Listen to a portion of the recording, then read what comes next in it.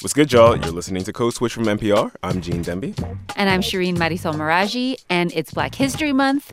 And all month long, we've been bringing you stories about Black resistance. You may have noticed, Code Switch listeners, that it is also the month when the presidential campaign kicks off in earnest.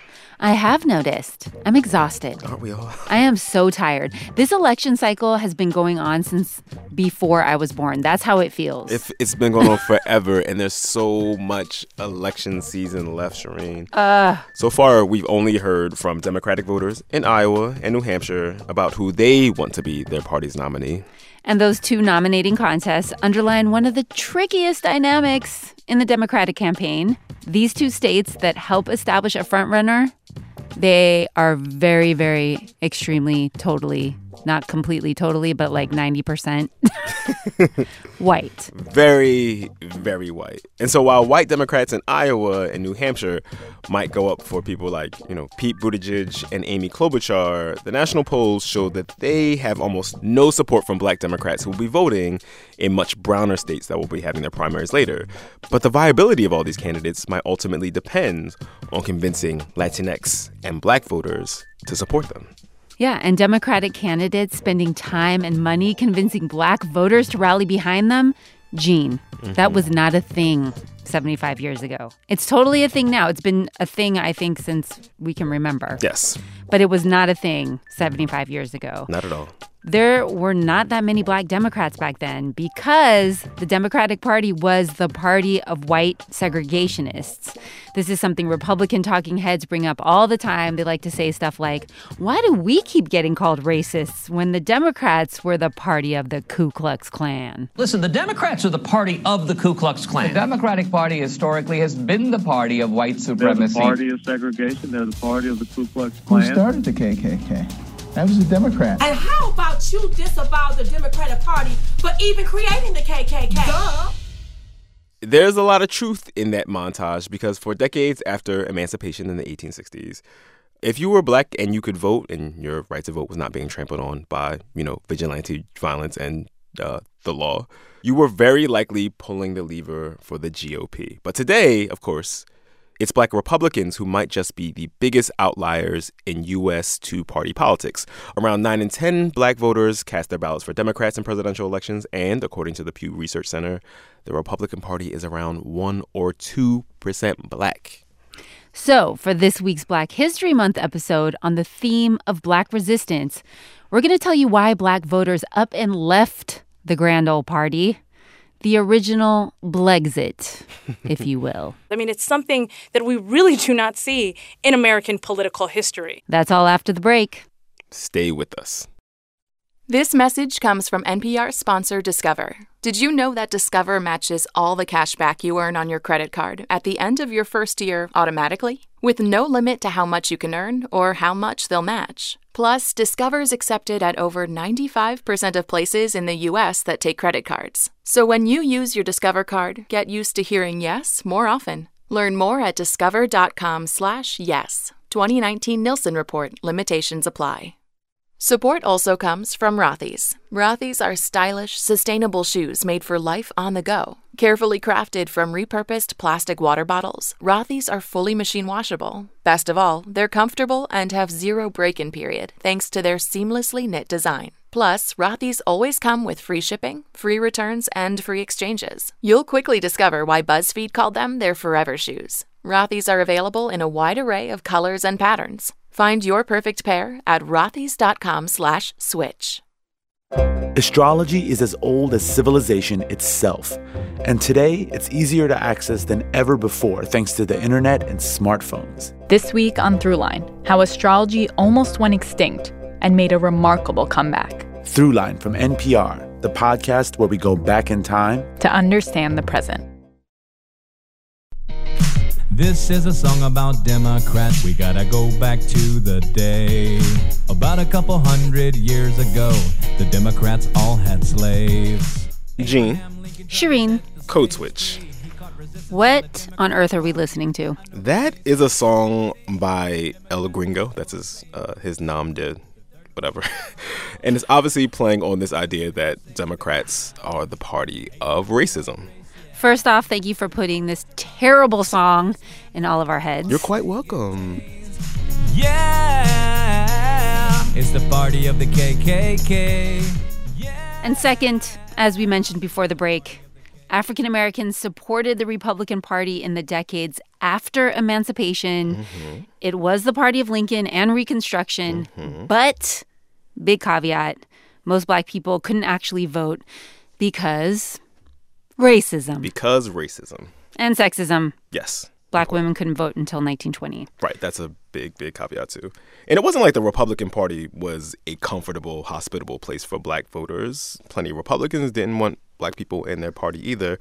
But since the other party, the aforementioned party of the KKK, the Democrats, they were the vehicle of Southern segregationists. So the relatively small number of Black folks who could cast a ballot, when they did vote, they voted for the GOP. But that all starts to change during the Great Depression. A tenth of the population of the United States, we formed as a race over a sixth of the unemployed. 1 out of every 4 of us was on relief. In vain, we sought for something to restore our confidence, our hope, our courage. Without jobs, we had no money. As that New Deal propaganda newsreel makes clear, Black folks were hit especially hard by the Great Depression. In 1932, Franklin Delano Roosevelt, a Democrat from New York, runs for president and wins. But he does so with basically no Black support. So African Americans who can vote are suspicious of him. Leah Wright Rigueur is a professor of public policy at Harvard's Kennedy School. He's a Democrat, he talks like a Democrat, but, the most important thing is that the Democratic Party, in a lot of people's eyes, still has this baggage, this weight of being anti-Black. And so this plays out in voting tallies. Oh, and Leah's also the author of a book about the history of Black people in the GOP called The Loneliness of the Black Republican. Good title. I know. Again. Should we steal it for the episode? We should.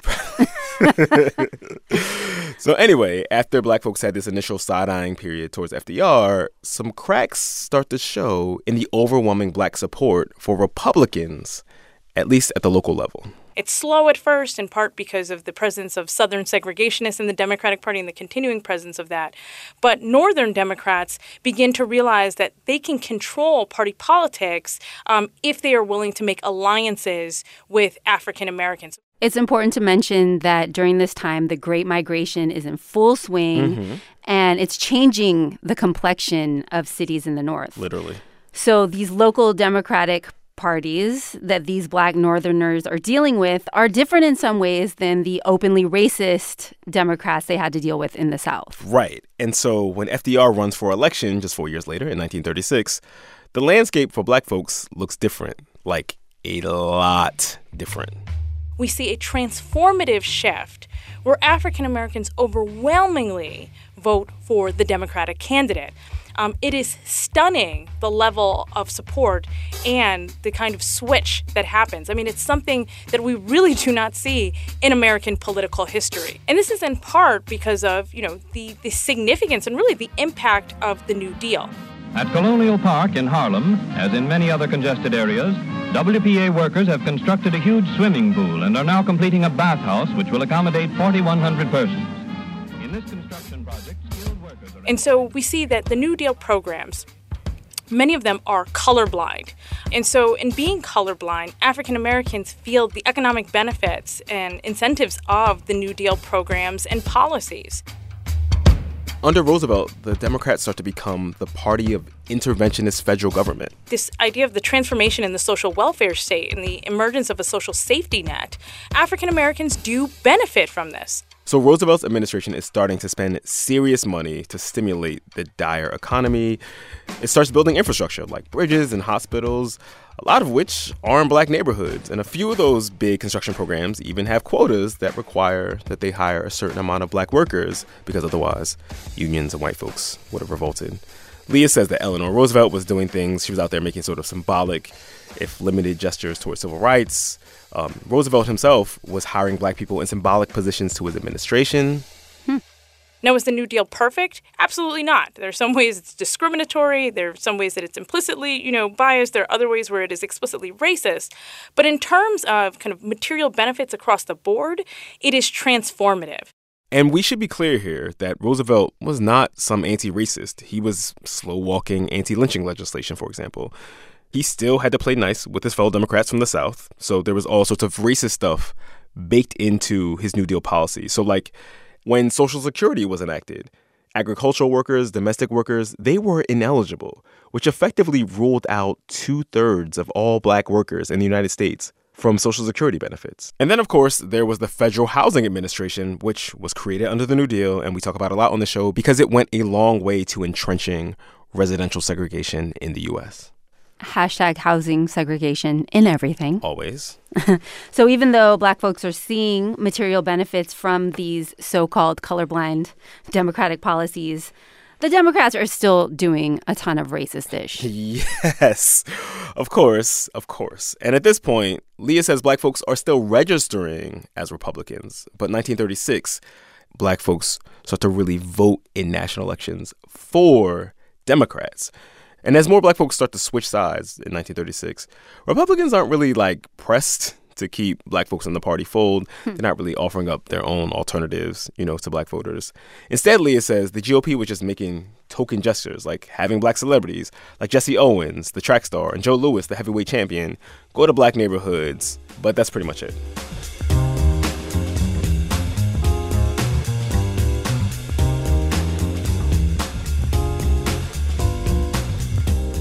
But some members of the GOP were really concerned about the black people who were leaving. So they called up Ralph Bunche. Ralph Bunche, who would go on to become the first African-American to win the Nobel Prize in 1950, he was a complicated dude with a complicated legacy. But in 1939, he's one of the most respected political thinkers in the country, black or otherwise. And officials in the GOP want him to look into what the party might need to do to win back black voters who are starting to leak away. And Bunche is like, yeah, I'll do it, but on the condition that when I'm done, you make my findings public. And the Republicans are like, bet, or, whatever white people in 1939 said when they meant bet. Say, Mac, sounds like a square deal. That's out of sight. That's on the beam. Wait, what? I have no idea. Jess, our producer, Googled old-timey sayings, and this was apparently a thing they used to say back in the day.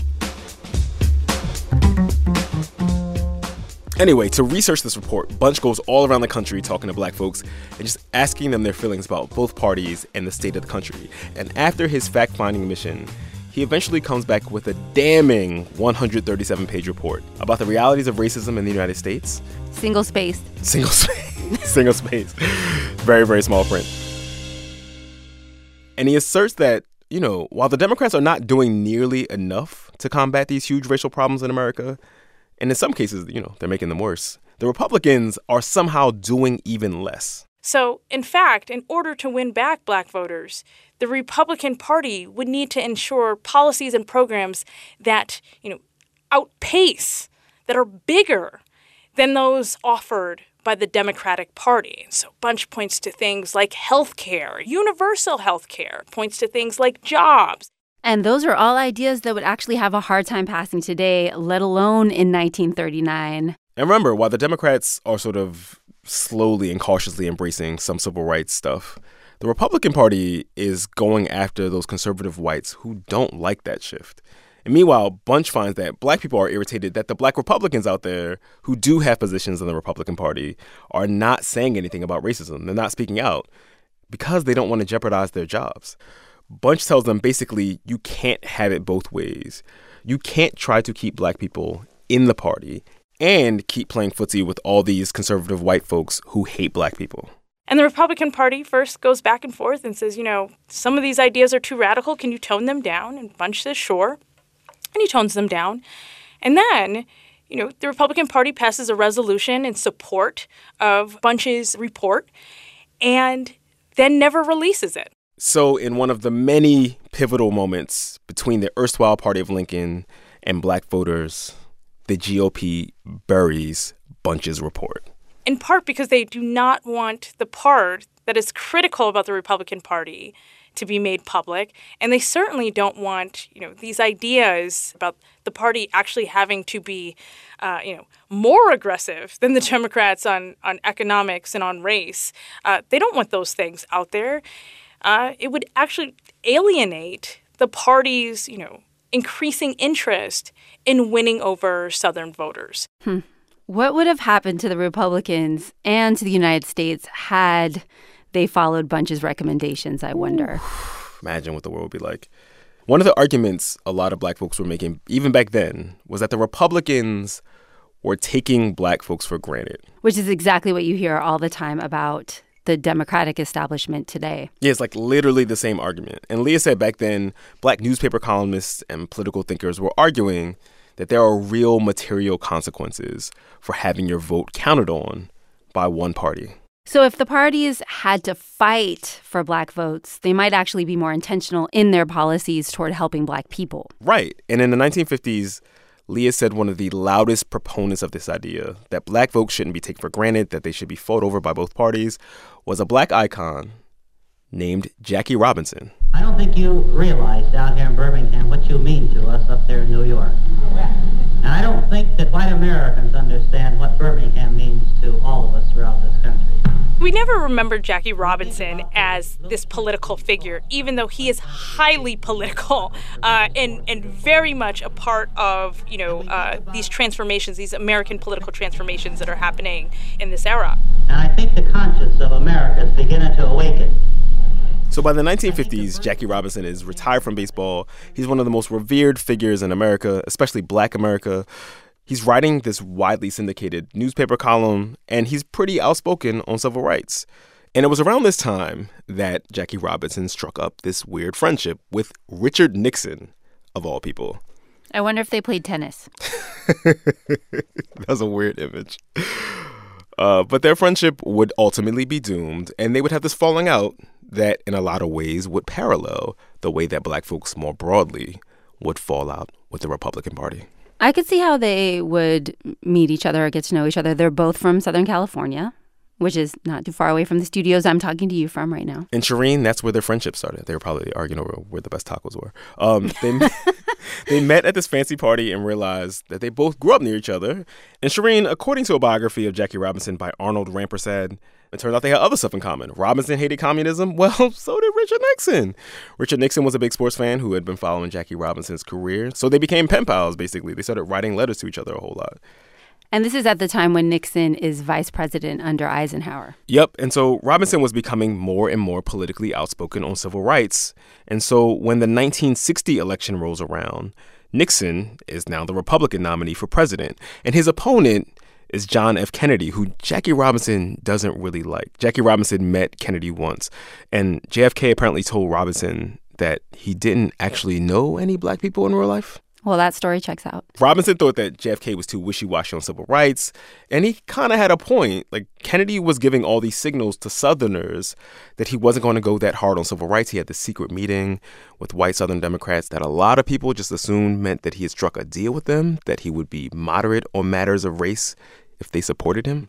And then he picked Lyndon Johnson, who was from Texas, to be his running mate. And Robinson was like, see, this is why I can't bang with this dude. I don't like him at all. Mm-hmm. Yeah, and Lyndon Johnson, if you know anything about him, you know that he loved saying the N-word in his private life. He loved him some N-word. N-word, N-word, N-word, all the time, in a Texas accent. But so did Jackie Robinson's old buddy Richard Nixon, just in a Southern California accent. Robinson thought that Nixon might be kind of persuadable because sometimes he said things that were not terrible about race. Ladies and gentlemen, the Vice President of the United States, Richard M. Nixon. The whole world is watching us.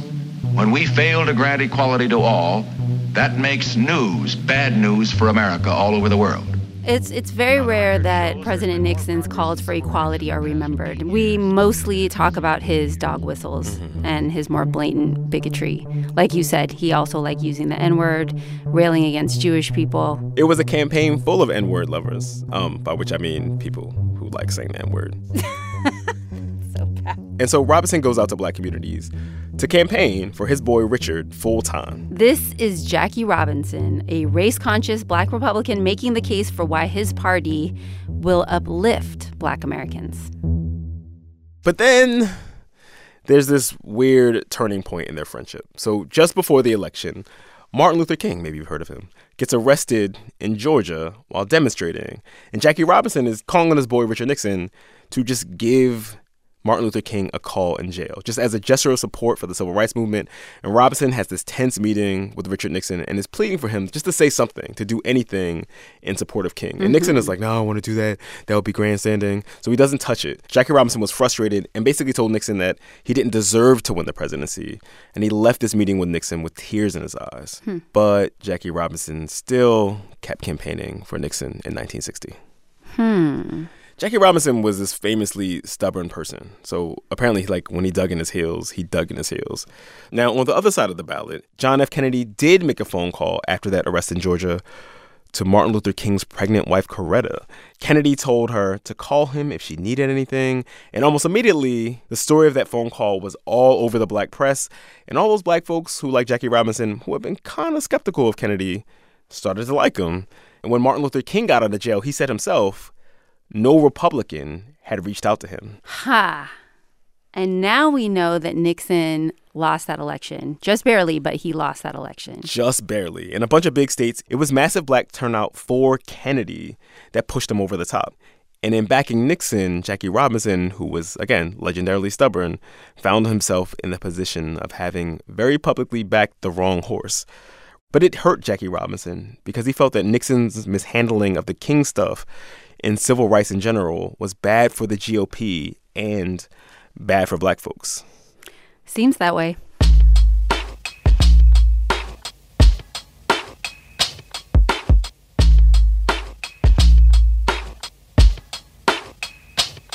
So by 1964, Lyndon Johnson, the same Texan who Jackie Robinson was really suspicious of, had assumed the presidency after Kennedy's assassination.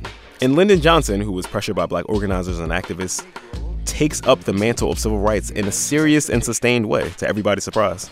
And should we defeat every enemy, and should we double our wealth and conquer the stars, and still be unequal to this issue, then we will have failed as a people and as a nation. So the Democratic Party is fully, rancorously becoming the party of civil rights, whether white folks in the Democratic Party like it or not.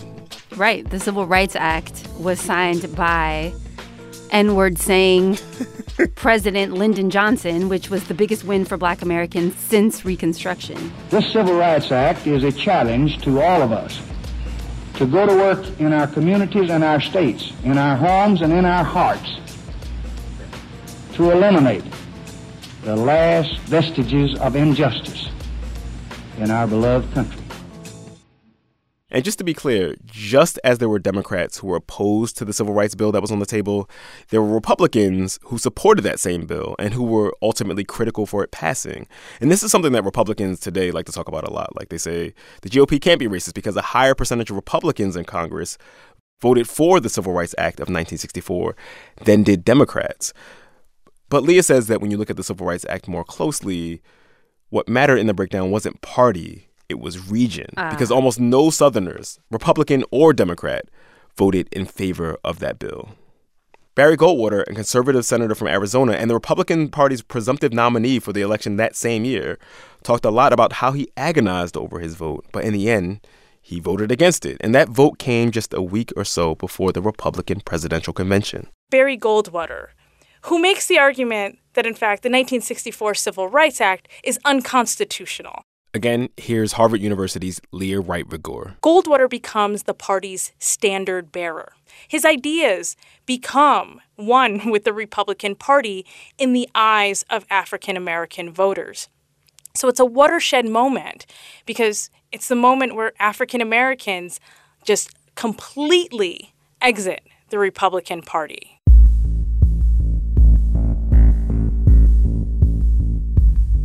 Now, Goldwater always denied being a segregationist. Even as avowed Democratic segregationists like Strom Thurmond were literally switching parties to back Goldwater. You know, Goldwater liked to say, I used to be a member of the NAACP back in Arizona. He said his platform was not about segregation, it was about states' rights. But he would do campaign events with his surrogates in the South with Confederate flags waving behind them. Just a decade before, Republicans were apathetic about keeping black people in the fold, but by 1964, they're actively antagonizing black people. And pushing the black people who want to stay in the party out. 1964 Republican National Convention comes. Jackie Robinson is there, along with several other black delegates and alternatives. Very few, about 1% of all delegates at this conference.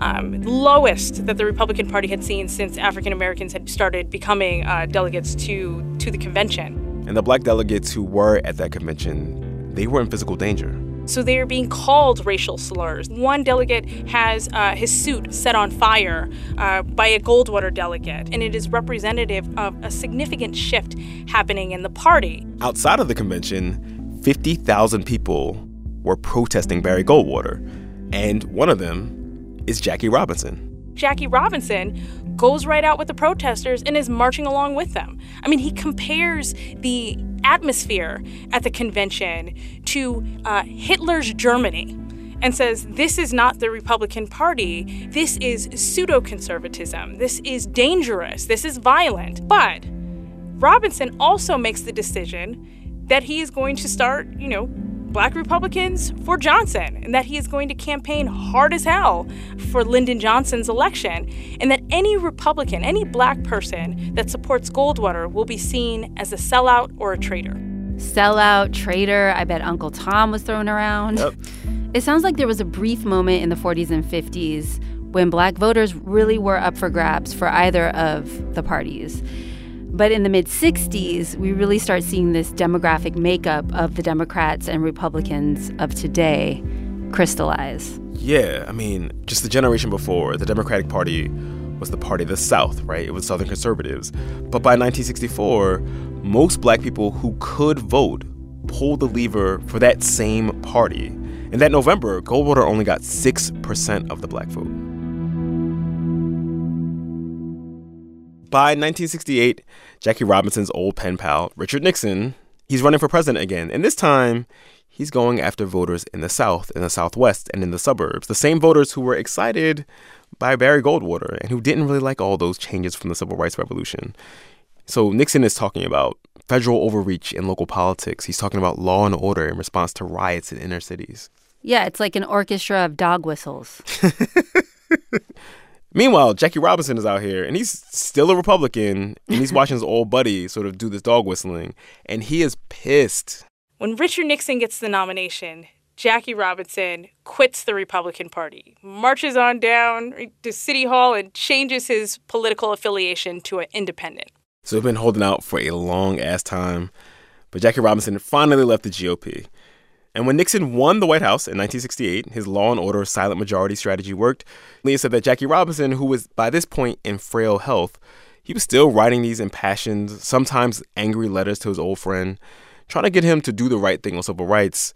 But Leah said at this point, though, their communication was mostly one-sided. Robinson didn't have much political clout left, and Nixon, who had basically given up any pretense of caring about any voters who weren't white folks, was basically no longer responding.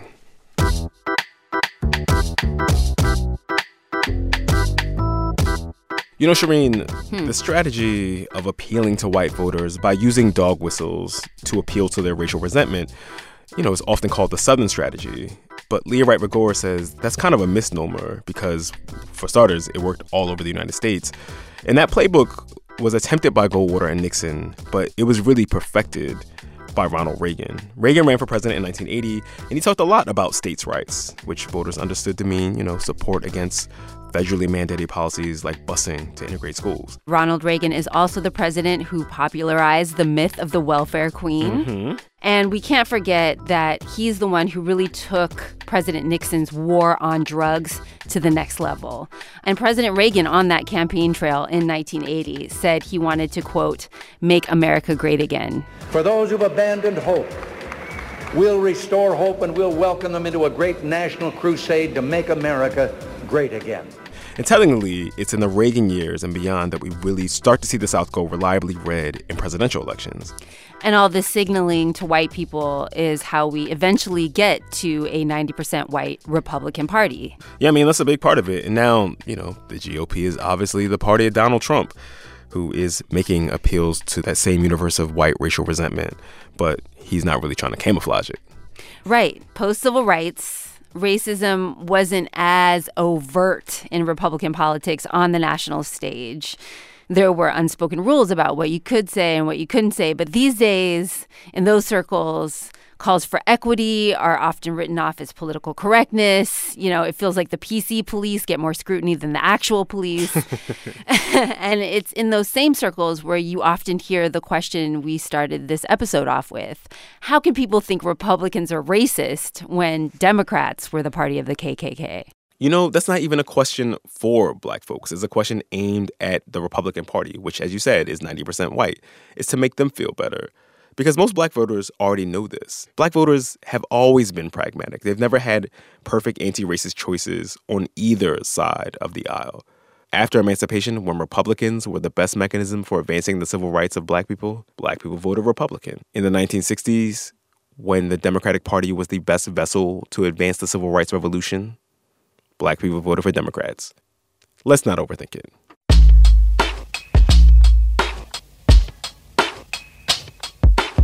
All right, y'all, that's our show. Please follow us on Twitter. We're at NPR Code Switch. You can follow Shireen at Radio Mirage. That's the word radio and the word Mirage, all mashed together. Yep. You can follow me at GEEDEE215. We want to hear from you. Our email is codeswitch@npr.org, and subscribe to the podcast on NPR One, preferably, or wherever you get your podcasts. You can also check the description where there's a link to a playlist of some of our best episodes about Black history. Though hopefully you listen even when it ain't February. Black history is all year long, y'all. On Code Switch it is. Yes. Yes. This episode was produced by Jess Kung and Sami Yenigun. It was also edited by Sami Yenigun and Steve Drummond. And shout out to the rest of the Code Switch massive: Karen Grigsby Bates, Leah Donnella, L.A. Johnson, Adrian Florido, and Steve Drummond. Our interns are Diane Lugo and Isabella Rosario. And a big, big shout out to our new assistant editor, Natalie Escobar. Hey, welcome, homie. Let's do some epic stuff. I'm Gene Demby. And I'm Shireen Marisol Meraji. Be easy, y'all. Peace.